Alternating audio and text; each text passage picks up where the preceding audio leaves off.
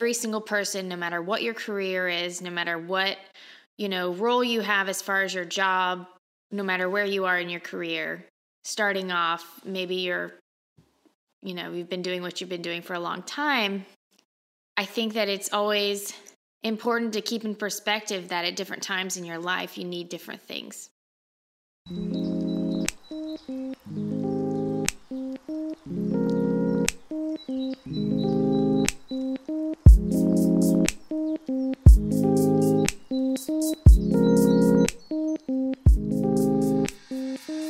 Welcome to the Art Shift Podcast. I'm Brittany. And I'm Andrew. We're glad you're here with us today. Thanks for joining the show. Yes, thank you for being here.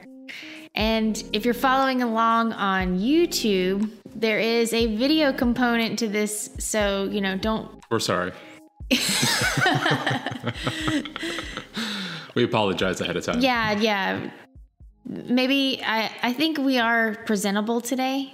I think so. I think we're good. Yeah. We're good shape. We're today. surrounded by cameras and lighting, and feels completely normal. Feels completely normal. Just like another conversation. Yes, exactly. So, yeah. How are you doing? I'm doing good. How are you?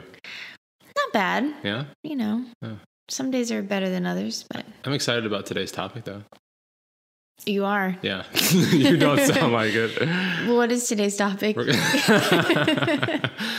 Well, today we're going to be talking, as the whole name, the Art Shift, alludes to. We're going to be talking about the relationship between life, like real life art, and like what it means to shift in your life and in your work, and like how the two are interconnected.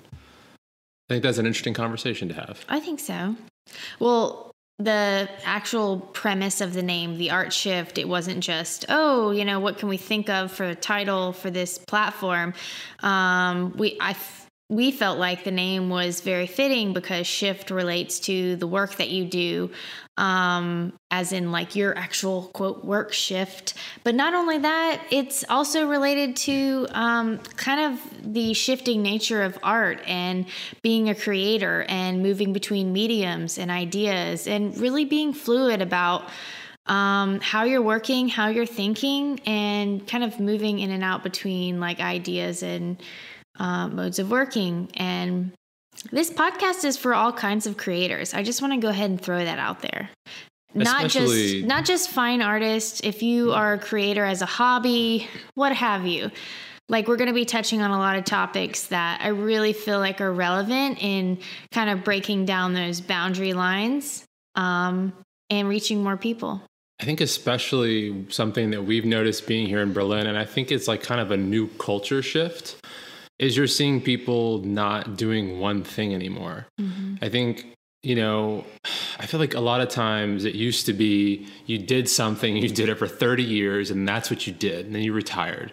And I think most people nowadays, they have different interests. They have multiple things that they want to do.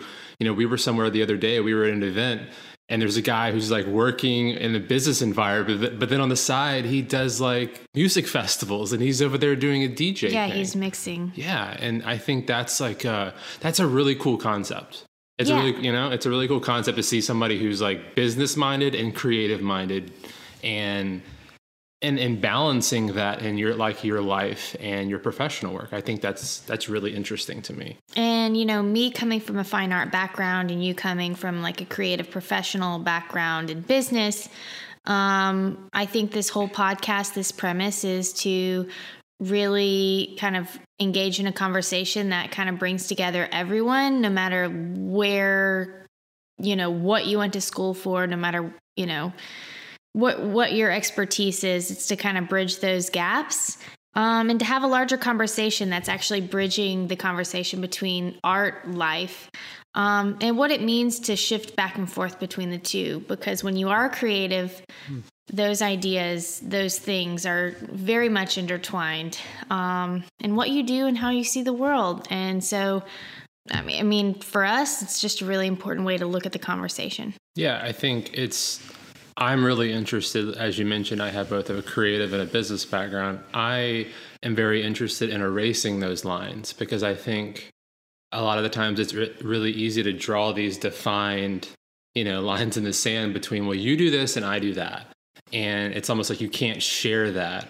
And I think that in a lot of ways, why can't we all get along? I mean, you make it sound like that, but really, I'm a freelancer, but I'm also have a background in fine art. And I find that oftentimes, and you are like, just basically, you've been in business, but like you've been like working in a creative outlet to that capacity for years. And that's just always been part of, who you are and what you do.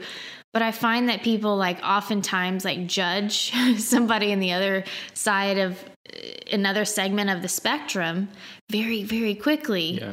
And we're all, at the end of the day, we're all having the same conversation. Yeah. Especially when you're starting to dip your toe into different things, because I think it's very easy for people to like be possessive about what it is they do, and then you start to kind of like if you're interested in, if you have a business background, but like maybe you're interested in writing, which that's I love writing. I love creative writing. I love copywriting. Like that's what I really love to do. But then I'm also, obviously we're interested in podcasting, I'm interested in the voice platform, and I'm interested in other things. And it's a very humbling experience when you maybe are like, have years of experience doing something else, and then you start doing something new. And then other people who've had years of experience doing that thing that you want to experiment in, it's not always like a welcoming environment when you network with people. It's interesting, I think you're hitting on something really huge right now, is that it's not just other people. It's unknown territory, even for the person working and shifting from one thing to another. I mean, it takes a lot of courage. It takes a lot of, that's basically an experiment when you go from shifting between one job, one medium, an idea, a concept. When you go and make a shift in your work or your life, there's a larger impact that happens, and that's just part of it. And honestly, that's a huge aspect of the creative process that, ties us all together. Right. Is that shifting between mediums, shifting between ideas, shifting between workflows and processes. It's like an enormous part about being an artist and being creative in general. I think you hit on something that I've been learning very extensively over the last few weeks and months, which has been, if you are more of I wouldn't even just call it business background. If you just have like more of a practical, you're kind of a get the job done kind of person, you have more a methodical workflow about how you execute things. And then when you start to be more creative and you're relying on creativity as your output, it's different. It's like I know for me, I get impatient. I'm like, well, it should have happened faster. It should be better. And you don't realize that there are layers, and there's like a time where you get in and a time where you step out, and like letting something sit and marinate and then coming back to it. Like that's really hard for somebody that has more of like a practical mindset of executing, or like a logical absolutely. point of view. Yeah. Welcome to the creative process. Can I get out somehow? Yeah. Often, that's the feeling you get.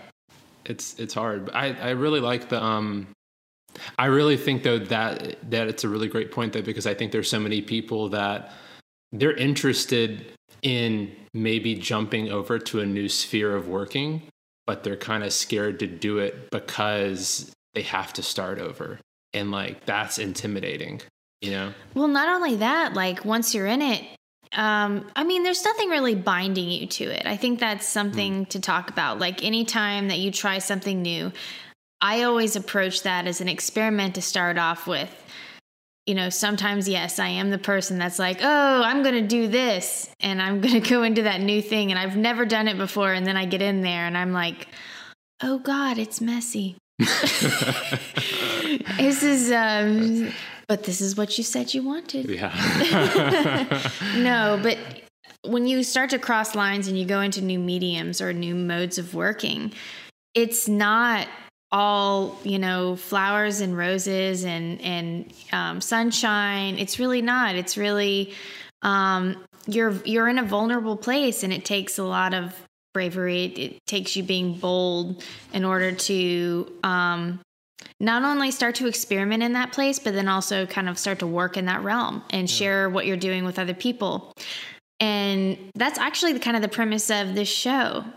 I mean, feeling like you needed something, like you need a shift in your life or your career. And that's actually really what the Art Shift is about. I mean, for us, starting this platform was, there are layers. There are so many layers to it. And maybe we'll kind of unpack that as time goes on the show. But I really do kind of feel like every single person, no matter what your career is, no matter what, role you have as far as your job, for being a professional, what have you, no matter where you are in your career, starting off, maybe you've been doing what you've been doing for a long time.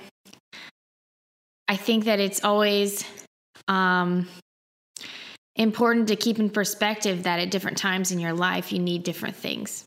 Yeah. And, creatively and just in relation to your life.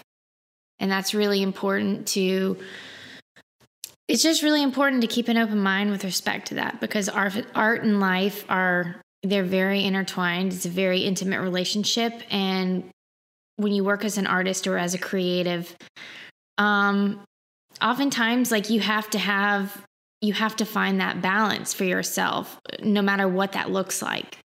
Yeah. And I think you hit on something that's really true. There's no way in one podcast. I think you illustrate a point about life and art, though, and life and creativity, is that there's no way in one podcast we could get into the fact of why we're doing something or why we've made the shift that we each have made in our own individual lives, and then we're kind of making together in a way too, because there's a lot of reasons why we've both started to do different things. And I think that's the point of the podcast, is to be able to unpack some of that for our own selves, but really to be able to speak to other artists who are going through a lot of the same things. And as an artist or as a creative, you start to do the same stuff. You're in your life, you change. The way you think changes. The way you approach your professional life changes, and the way you approach your personal life, it changes. And because of that, it affects the actual work output. And I do think one other thing that you said that I thought it's worth mentioning as well is when you jump into a new space, I think mindset is the most important thing. Absolutely. Because for me, when you're jumping into a new space, you are new, and it is a humbling experience. But if you go into it knowing I'm going to be humbled, it's an experiment, I don't need to be perfect starting off, I just need to be doing it, it's totally different than if you go into it and you say, I need to be perfect, I should expect to be a professional the way somebody else has been doing this for 10 years has been doing it. Well, yeah, you're going to disappoint yourself. I can say as an artist, we have really unrealistic expectations with respect to that. It's because as an artist, you know this as well, is that you can do so many things and you have so many skill sets. And when you're a creative person, often you pick up on skills very easily. And it's really easy to say oh yeah, well, I'm going to knock this out in 4 hours. And then 2 weeks later, you get it. Right. Yeah. Or 5 years later, you're at that place you want to be. But I think as a creative person, we're oftentimes it's is it short-sighted? Mm-hmm. You have that short-sighted vision that you think this is going to take that long, or you think, skills are interchangeable, processes are very similar, and you don't really. That it's like the Matrix. They plug into your head a USB that says you should know how to do this now. And you just start. Right, it's like that. That would be awesome. The expectation. Yeah, right? That would be awesome. That's actually not how it is. It's too bad, though. I know. Maybe one day, in the future. Yeah, but I think that is possible. Right. Although I don't think we'll be available for that upgrade. We don't have the right USB ports or. Yeah, it's like Apple. They'll change the port out. You need a dongle for it. Oh, we'll need a dongle. You won't have. You might need a few dongles. Yeah, exactly.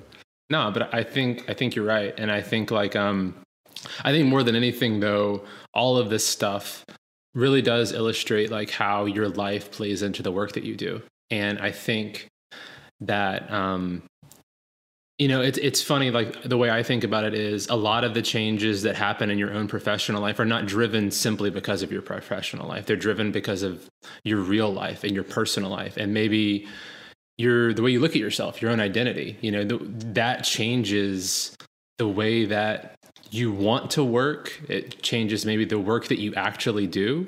And I find that more, because I think there is such an overlap between, because we talk about like business people and creatives and artists, and really we're all just, and it sounds really cliche, we're all just people, but we have all of these actually different interests. And we've had, I think in a lot of ways, society has made us feel that you have to be in one group or the other. And sometimes when you start to float into that other group, it's like, oh, hey, you're not in this group. It's like a clique. Yeah. And it's like really trying to start, well, why are we not all helping each other? Why are we not collaborating? And like, why is it such to a degree where if you're an artist, like, why don't we take the other side of it? An artist who doesn't know anything about business, an artist wants to get involved on the business side of the world because they want to sell their art without having to deal with an art dealer. Or they want to do something that's maybe different from a creative side.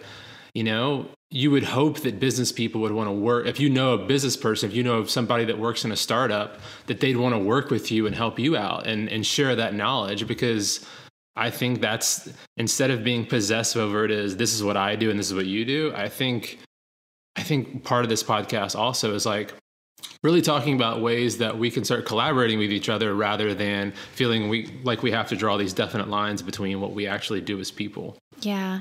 I know for me, my personal background being an artist, I have shifted so many times between so many things, like just as a creative professional. I mean, just go ahead and take out the term artist in all of this. I have been a creative professional for a really long time, longer than I would actually ever call myself an artist. Yeah. Artist has just kind of evolved as, my own, what I'm making creatively has shifted into my own thought process and the things that I'm like, and how I'm making that term artist has kind of become, I guess, a tag that I can identify with a little bit more readily than like creative professional. Although I see those things now as interchangeable. Right. Because once, earlier in my career, I had a graphic design business and I was doing freelance graphic design work to a multitude of capacities at that time. And I hated the work. To be honest, I really hated it. And that's what I got from a lot of people who also did graphic design work is, you're basically working with people who have no idea about the creative process. They just have an idea about like some vision of perfection that they want to be delivered when they're paying you for kind of a product. And, you have creative license to interject like your own like intuitive, like kind of what you really know to be like a better fitting design or like a smarter layout or concept or logo, whatever it is that you're creating. And oftentimes the client, they don't understand that. So the actual product of what you put out is totally different. And, I found that balance, that created like this huge imbalance for me because like what it was that I wanted to create, I couldn't create because somebody else was kind of dictating what that final product looked like. So I made a shift from graphic design and then I went and decided to go back to school for fine art. And I started in sculpture, had this really complicated relationship. Like I loved sculpture. It was such a huge, and I worked many years as a sculptor. And what was it about sculpt? Because I don't mean to cut you off, but what was it about? What was it that drove you from graphic design to sculpture? Because those are two pretty different mediums doing pretty different things. And was that the reason, like, I hated it so much on the graphic design side that, like, what's the exact opposite thing I could be doing? Or, well, also, like, I had been doing, like, kind of renovation work on, like, houses and properties that we owned, and I really liked getting my hands dirty, and, like, every time I learned, like, a 3-dimensional process, like, I felt, like, really accomplished. Like, I just felt like I had really, like, built a three-dimensional object. Or I created something from materials and the ideas in my head. And that was like profound thought.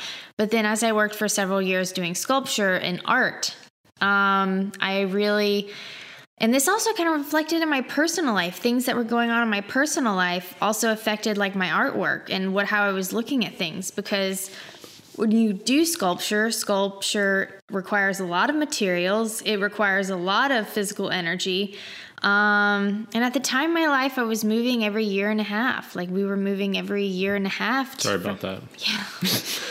And we were like renting places, but at the same time, like when your medium is sculpture, it doesn't really blend itself very well to like moving around a lot, because you have to move not only your personal belongings, but your studio of tools, materials, objects, or what have you that you've already made. It becomes really tiring. Especially if you haven't sold something, or if it's for an installation, it's just sitting there, you know? And I had this complicated relationship with like, once you make something, it just kind of exists.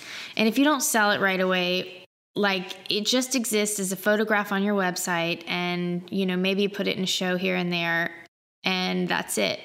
But not just that's it. It exists on a photograph on your website, but then the physical nature of that thing it accumulates in your personal life, which it blurs over to the personal life of like, wow, this is like where, yeah. But so that was part of it. But at the same time, I felt like I wasn't necessarily like, I mean, I was moving around a lot, but I was like trying to find a good balance in my life for where I was like we were trying to go to. And I just think the very inherent nature of that was I felt this prompt in my own life that I just needed to have less things. And over the course of several years, I began to like take a lot of like reduce like a minimalistic style. Yeah. And really embrace a minimalistic kind of way of living my life. And that also reflected in my artwork. And that's kind of how I came upon video one way. But then the other way was that I really did feel like, I mean, and the two kind of interplayed together, but I did feel like doing sculpture, sometimes I wanted the materials to be able to say more than I could using just physical materials. And so I felt that there needed to be a shift in my artwork. So yeah, I moved into video, and then that kind of opened a pathway into installation. And then after that, like even coming into this project, in my own life, I wanted to be more mobile, wanted to move to Berlin, to Germany.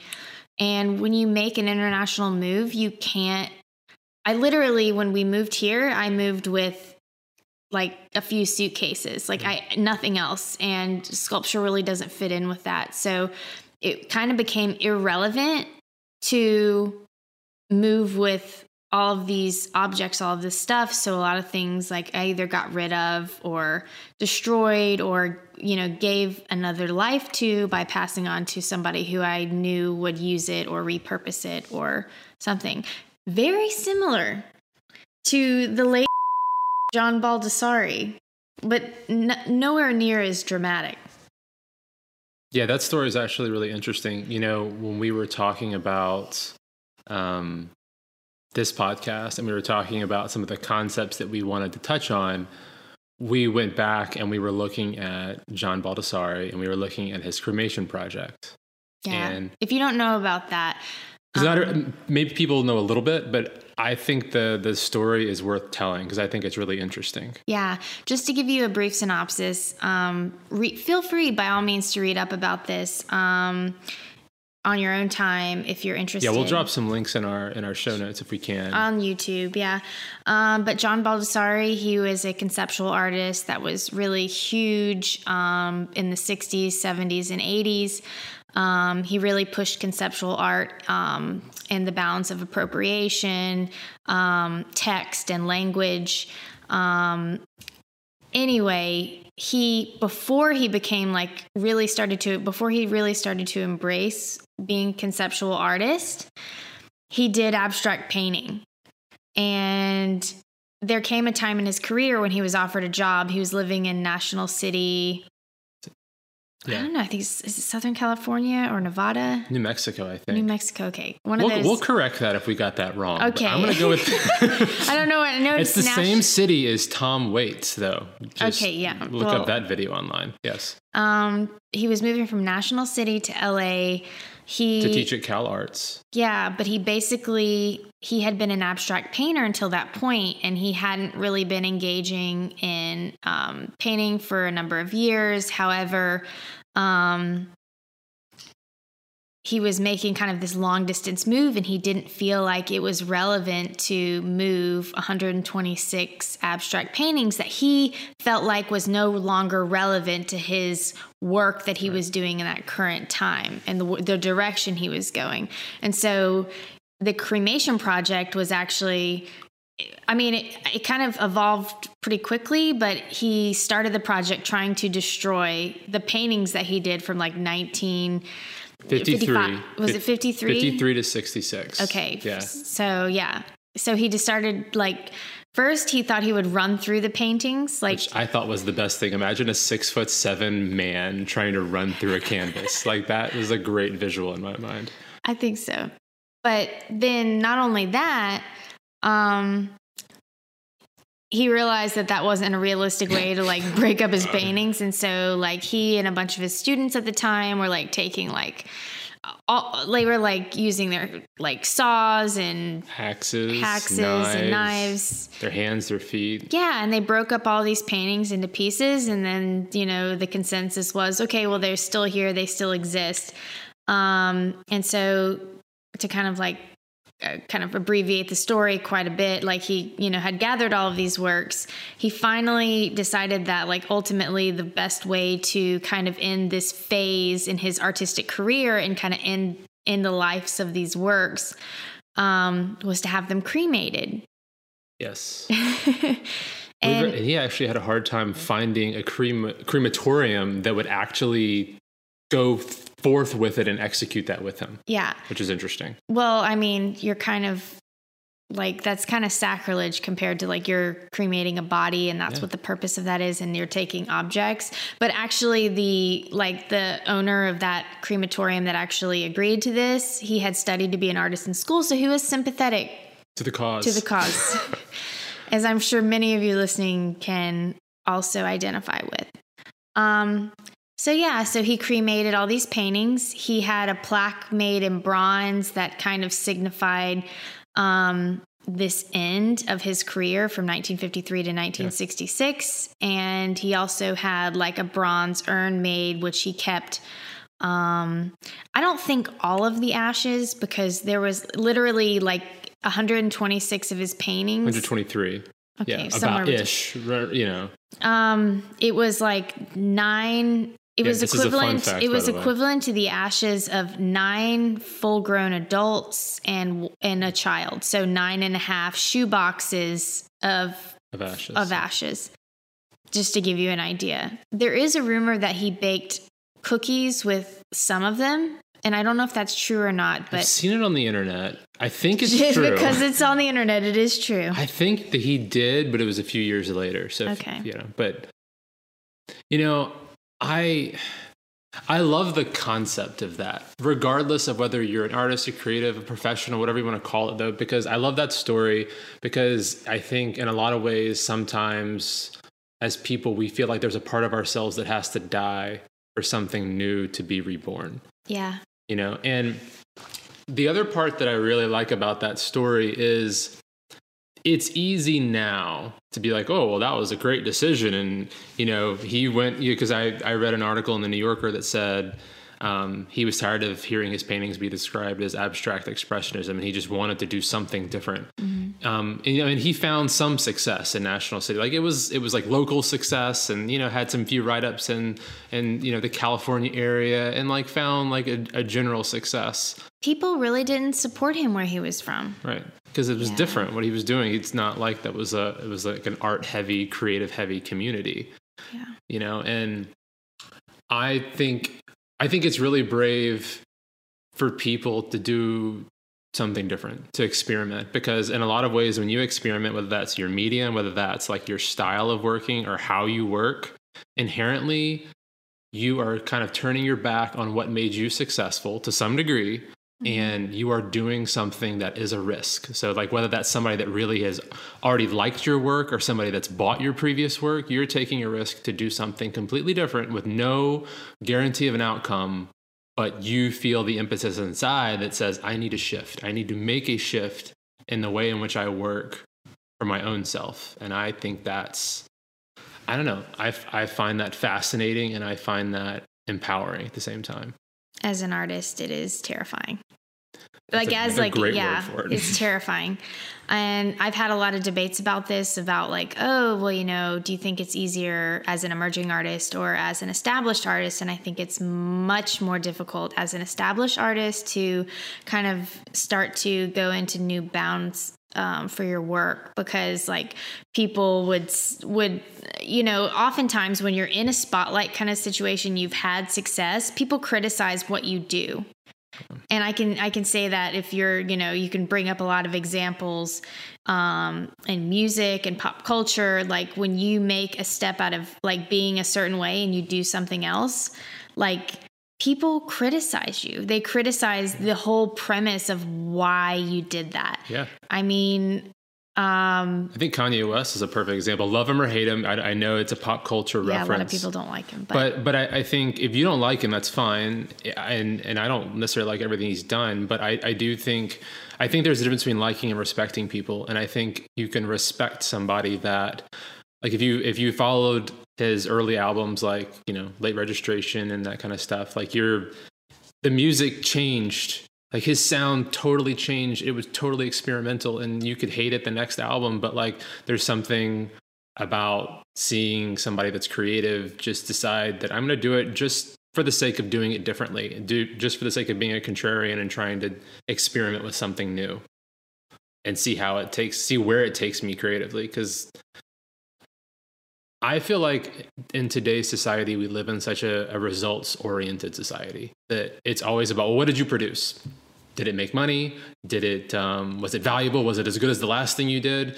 But like sometimes I feel like there are steps in between. Like sometimes as an artist or as a creative or as a professional, you're not going to get to the next level immediately. You don't jump from point A to point D. Like sometimes you have to go through the experiments to get you to the next place. Yeah.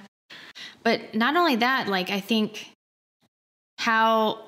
when you're an artist, how you see yourself and respect your work is huge.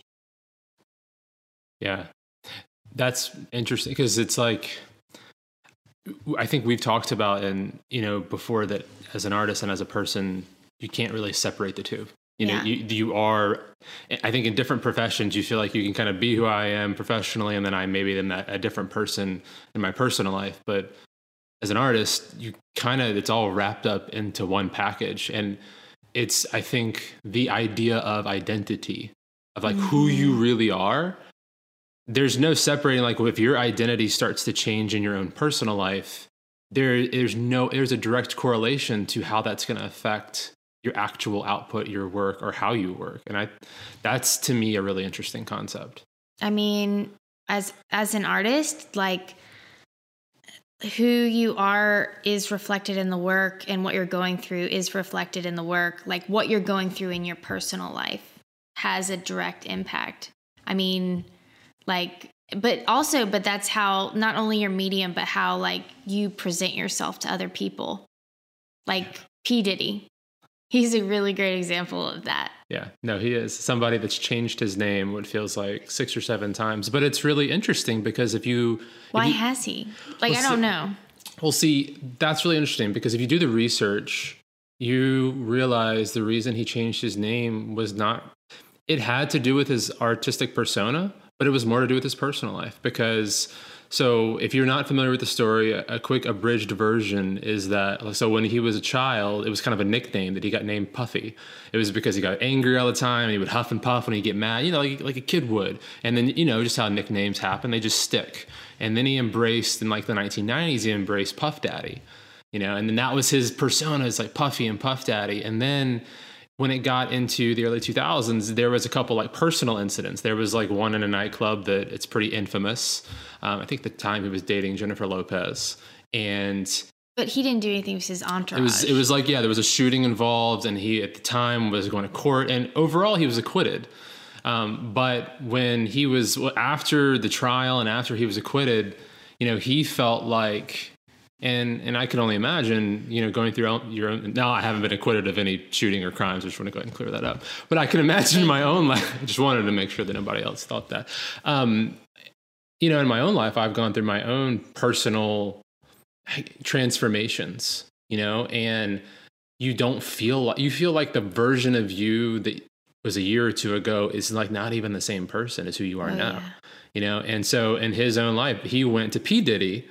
The reason, and it may sound like a slight change, and then obviously it moved from P. Diddy to Diddy, because he had, that name change is actually great, because he said in the crowd, when he would have a concert, that half the crowd would be chanting P. Diddy and half they would be chanting Diddy. And he's like, I needed it to not be that way. There needed to be a constant chant.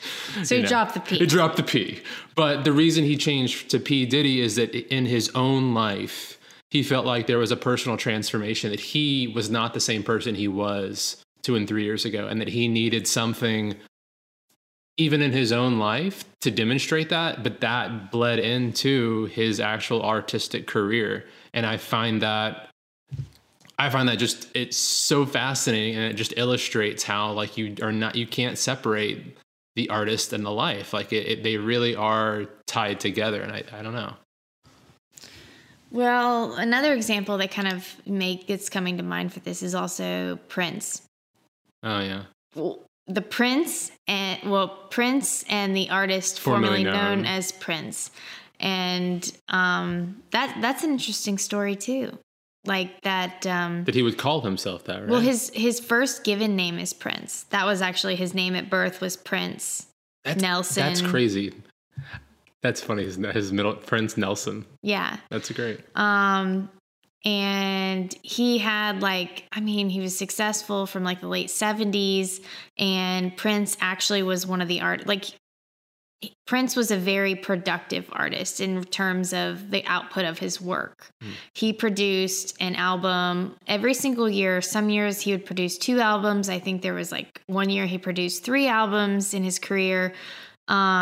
But kind of earlier in like this kind of late 70s, 80s, and into the 90s, actually Warner Brothers had trademarked his name. Yeah, like the artist can do this, like in the contract. No, they right? had a trademark on trademark on the music produced by Prince.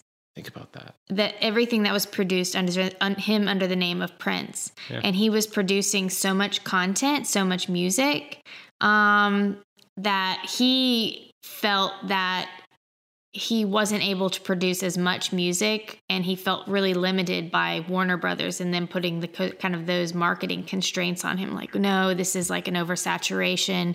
You don't need to be putting out that many albums, especially under our label.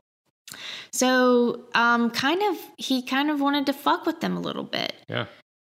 He was tired of the control over his own creative process and distribution of his own work. I mean, it's stifling. If you have somebody who's telling you can't produce this, like you can't put this out in the world for people, that's telling huge. An artist or a creator that? Yeah. So he had already had an album that he came up with this symbol for. He came to him in a meditation. Which was like a hybrid between the male and the female. Yeah, but it was also for him like a love symbol. Right. But he had this symbol made for a previous album, and then he changed his actual name from Prince to this symbol. And he actually had produced an album that was him in front of a church in Spain. Barcelona, yeah, in Spain. Yeah. And it had his birth date, and then hit the date that he was kind of ending using his name as Prince. And then, so he changed his name to this symbol to kind of fuck with Warner Brothers, which it did, definitely, because they were like, oh, well, what are we supposed to do with this? And so they had to send out to everybody who was like media outlets that would want to write about the media Prince. Didn't know how to like. They're trying to write. There was no way to pronounce this symbol. It's a symbol. And so that's a lot of the media took that symbol and they just kind of turned that into, okay, well, we're going to call him the artist formerly known as Prince. And that's how that stuck. But he, for the duration from, I think it was like 93 to 2000 for the last 7 years of his contract with Warner Brothers, there was times when he would perform with like the word slave written on his face, and he had changed his name during those 7 years to this symbol. And but then after his contract ended, he went back to going to Prince because he kind of felt like he wasn't owned. He wasn't owned anymore, and he wanted to go back to his original name. However, in interviews, he does say that he changed his name to a symbol to kind of elevate the place in his career that he wanted to be at. And I think because I think both the example with Puff Daddy and with Prince, they illustrate somebody like going through something in their own personal lives and professional lives where it like they're questioning their own identity and it affects the work. But I think the underlying concept behind kind of all of the things that we're talking about is this idea of, one, not being satisfied with the status quo, and experimentation to not do the same things that you've been doing. Because I think the interesting thing about Prince is that at the time when he changed his name, and then you can also think about the John Baldessari example, it's really easy now because everything's different in history, right? Everybody, and like at the time, I'll just give another example, Muhammad Ali. People love Muhammad Ali now. They didn't like him so much at the time. When history changes, you look back on people in a more favorable fashion. But Prince's album sales went down. It really was detrimental at the time for his own career. John Baldessari, there's no way to know that that he would move to LA and his like new conceptual work would blow up and he'd become who he is today. Like there's no way to know those things. Like it's easy to say that now is my point. And that in the time it took them. I mean, it was what they needed at the time Exactly. but they had, there was a multitude of reasons. And I think that that's relevant today for so many artists and so many creatives is that, you need for whatever reason, whether that's money, whether that's a lifestyle change that like is happening or you're going through, you have to make changes and you have to be shifting. And it doesn't mean it's like the end all be all. It's just the thing you have to do at that point in your life or your career. It's like whatever your career needs at any time. It's the same as changing your job. Yeah. And I think the big thing is like, I think we all have a responsibility as creators and professionals to cultivate like a space of experimentation and of change. Because I think the reason people don't change is they feel judged. They feel like it's fear of failure. Fear of failure that's absolutely a huge one. Yeah. And I feel like the more that we can help and you can collaborate with people and you can reach out to people that are in the spaces that you want to work with. And then if you're one of those people in one of those spaces to not feel like you can't help other people. Because I think that's, I don't know. I guess I can speak from my own experience now and that like, I'll reach out to you or I'll reach out to other people I know that have more creative and artistic experience than myself. And I feel like there's a lot of people that are really supportive, that are really helpful. But I also think there's a natural competitive cutthroat mindset that also people have that like, well, you can't take any of what I've already carved out for myself. And I think that really exists. I mean, I talk to a lot of people, a lot of freelancers who like, I've been doing this for 20 years, like you, and they've had to work really hard for that. And, especially moving to a new city, a lot of people ask me like, what's your background? And I'll say, fine art. And they immediately judge me. And I am not one to like step back and like be judged. I will call them out on it and be like, in your point, what's your problem with fine artists? Like, and they're like, oh, they're too meticulous. And I'm like, the world needs meticulous people, maybe not on every project, but you shouldn't like judge a whole group of people based on your own experience with the generality of like knowing one or two or like a handful of people. Like I think it's really important to keep an open mind with, and as a creative as a creative professional, it's just really important to keep an open mind and keep all these kind of things in perspective, because like doing something different, like, is hard, but it doesn't, like, when you're a creative professional, yeah, you do have a tendency to pick up on things pretty quickly. But it really doesn't have to be this continual, like, cutthroat, fighting other people for the next opportunity. Everybody's applying for the same job. Everybody's trying to fight hard to get work. And honestly, that's the premise of this programming. Yeah. And I think for us, and I think it's a new way of thinking. And I think that's the biggest thing. And it's not saying like, oh, no, I think we've had to develop our own new way of thinking because I think sometimes the way traditionally you think about jobs and professions and what you're going to do, it's limiting. It's disempowering. It's to think that you have to work for somebody else, or that somebody else, all the galleries or all the organizations or all the companies, they own all the opportunities and there's only a finite number of them and we're all fighting for them. When in reality, on some extent, that might be true. Absolutely. I'm not saying that that's not. You're absolutely right. That there is, for those opportunities, that is the case. That if that's what you want to do, then you are, you're kind of having to be competitive. But at the same time, the internet has changed things. And, like for instance, instead of thinking that you can't collaborate and help somebody else, you can develop a workshop, you can develop online classes, you can go on Udemy and you can create your own courses.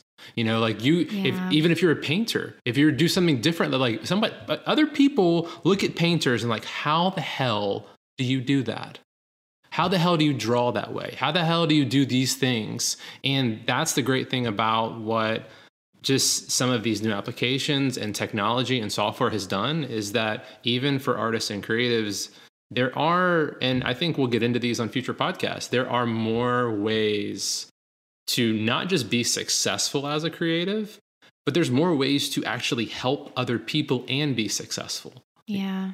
And I think, kind of going into my own kind of story and reason for doing this project and kind of the shift into this, one of the things that like really started me on this path of thinking was looking to YouTube and looking at the community of creators and people who were calling themselves artists, who I wouldn't traditionally, from my own background, see as an artist. However, like their spouses are calling them artists. They call themselves artists. And I really began to have an appreciation for like what I really thought an artist was. An artist was somebody who is innovative in their career and, kind of like works in a creative realm. And I was watching all of these people, all of these creators on YouTube with backgrounds very similar to my own, start their own channel. And they have built up success over some time. But not only that, they are forming their own community there. Yeah. And that was really inspiring to me, that like I can help you, you can help me, like we can help each other and we can both be successful and we can both exist. It doesn't have to be this, like I got into this show or, like it doesn't, I got this job. It doesn't have to be like that. It can be that we can all be successful. We can all coexist and we can all help each other out. And that's the shift that I'm really looking to for the kind of the foundation of thinking about this kind of platform, is that, I'm looking to work with artists to help them to spread the word about what they're doing in their work, and the thing that we create together as a collaboration via the podcast and the artist video. It does something for the people watching. Yeah. And it does something for the, like a larger collective of people who need to hear like kind of the stories that either are kind of encompassing like the reasons why the artist makes the work or how they got into art. Something in there is going to inspire somebody and help somebody. And I think that collaborative nature, that collaborative thinking is really important to embrace it right now. Yeah, it goes back to the mindset, because I think there are those two levels of collaboration that you mentioned, is like the one-on-one collaboration. So, if you're an artist and we're working with you at the Art Shift and we're working with an artist, that's the one-on-one collaboration that, I think is really powerful, because you don't know when you put two creatives or three creatives, a few creatives together, what's going to come out. But then I think that the part that's even more interesting to me beyond just that is what you just talked about, which is the collective, the community. Because for instance, if you go on YouTube, you'll see artists that work together, collaborators, creators, whatever you call them. And we are definitely going to have a podcast where we talk a little bit more about creator, artist, and YouTube. I think there's a lot to talk about there. I think we also have some guests that are coming. For sure. Because I think to confirm that before I tell you about them. But yes. Yeah, because I think there's a lot of other artists and creators that are kind of looking at each other and kind of analyzing all of this new media that's happening right now. But I think you see these creators working together, and then it's funny because you have a bunch of smaller creators too that are building their own communities because of those collaborations. Like, big creators on YouTube lead to communities of smaller creators starting to work together. And it's like all of a sudden it was like after the John Baldessari cremation project, and I hadn't told you this, but I was just thinking this out loud. After it, they said, after his cremation project that, the project was not just as much practical, which we kind of talked about, but was therapeutic. And then after the project, it was like the next day he did like another entire project. He wrote like 39 journal entries, and each journal entry was something about like a new potential project or something, wasn't it? Yeah, it was a new potential project. And one of them was combining all of the world's painting into one large painting. And I laughed at that when I first saw it. It was just this idea, right? But if you kind of think about it, that is video. And that is YouTube in a lot of ways. And and maybe that's where we start to kind of wrap today's up is that, some of these grand ideas that we think could never happen or are not possible, they're only not possible because of like the way we mentally approach something. But like when he said that, like one large painting, there's a combination of all of the paintings in the world. That's like, it's like in a lot of ways, video has become like a new media format of painting. And to see communities of people really working together to combine what they're doing. And now hopefully you start to see that expanding beyond just, the new media formats. And we start to see that with combining classical media and new media together. And I think we're really interested in just, I'll use a big word here, the amalgamation of all of that, of really combining all of these different medias together and all these different artists together to kind of see what comes out. Yeah. So I think that's a good stopping point for today. Yeah. No, I think this is a good ending point. Yeah. So as a reminder, though, if you are listening on iTunes, subscribe to us, give us a rating. We'd prefer like a higher star rating than a lower star rating. iTunes, my camera stopped recording.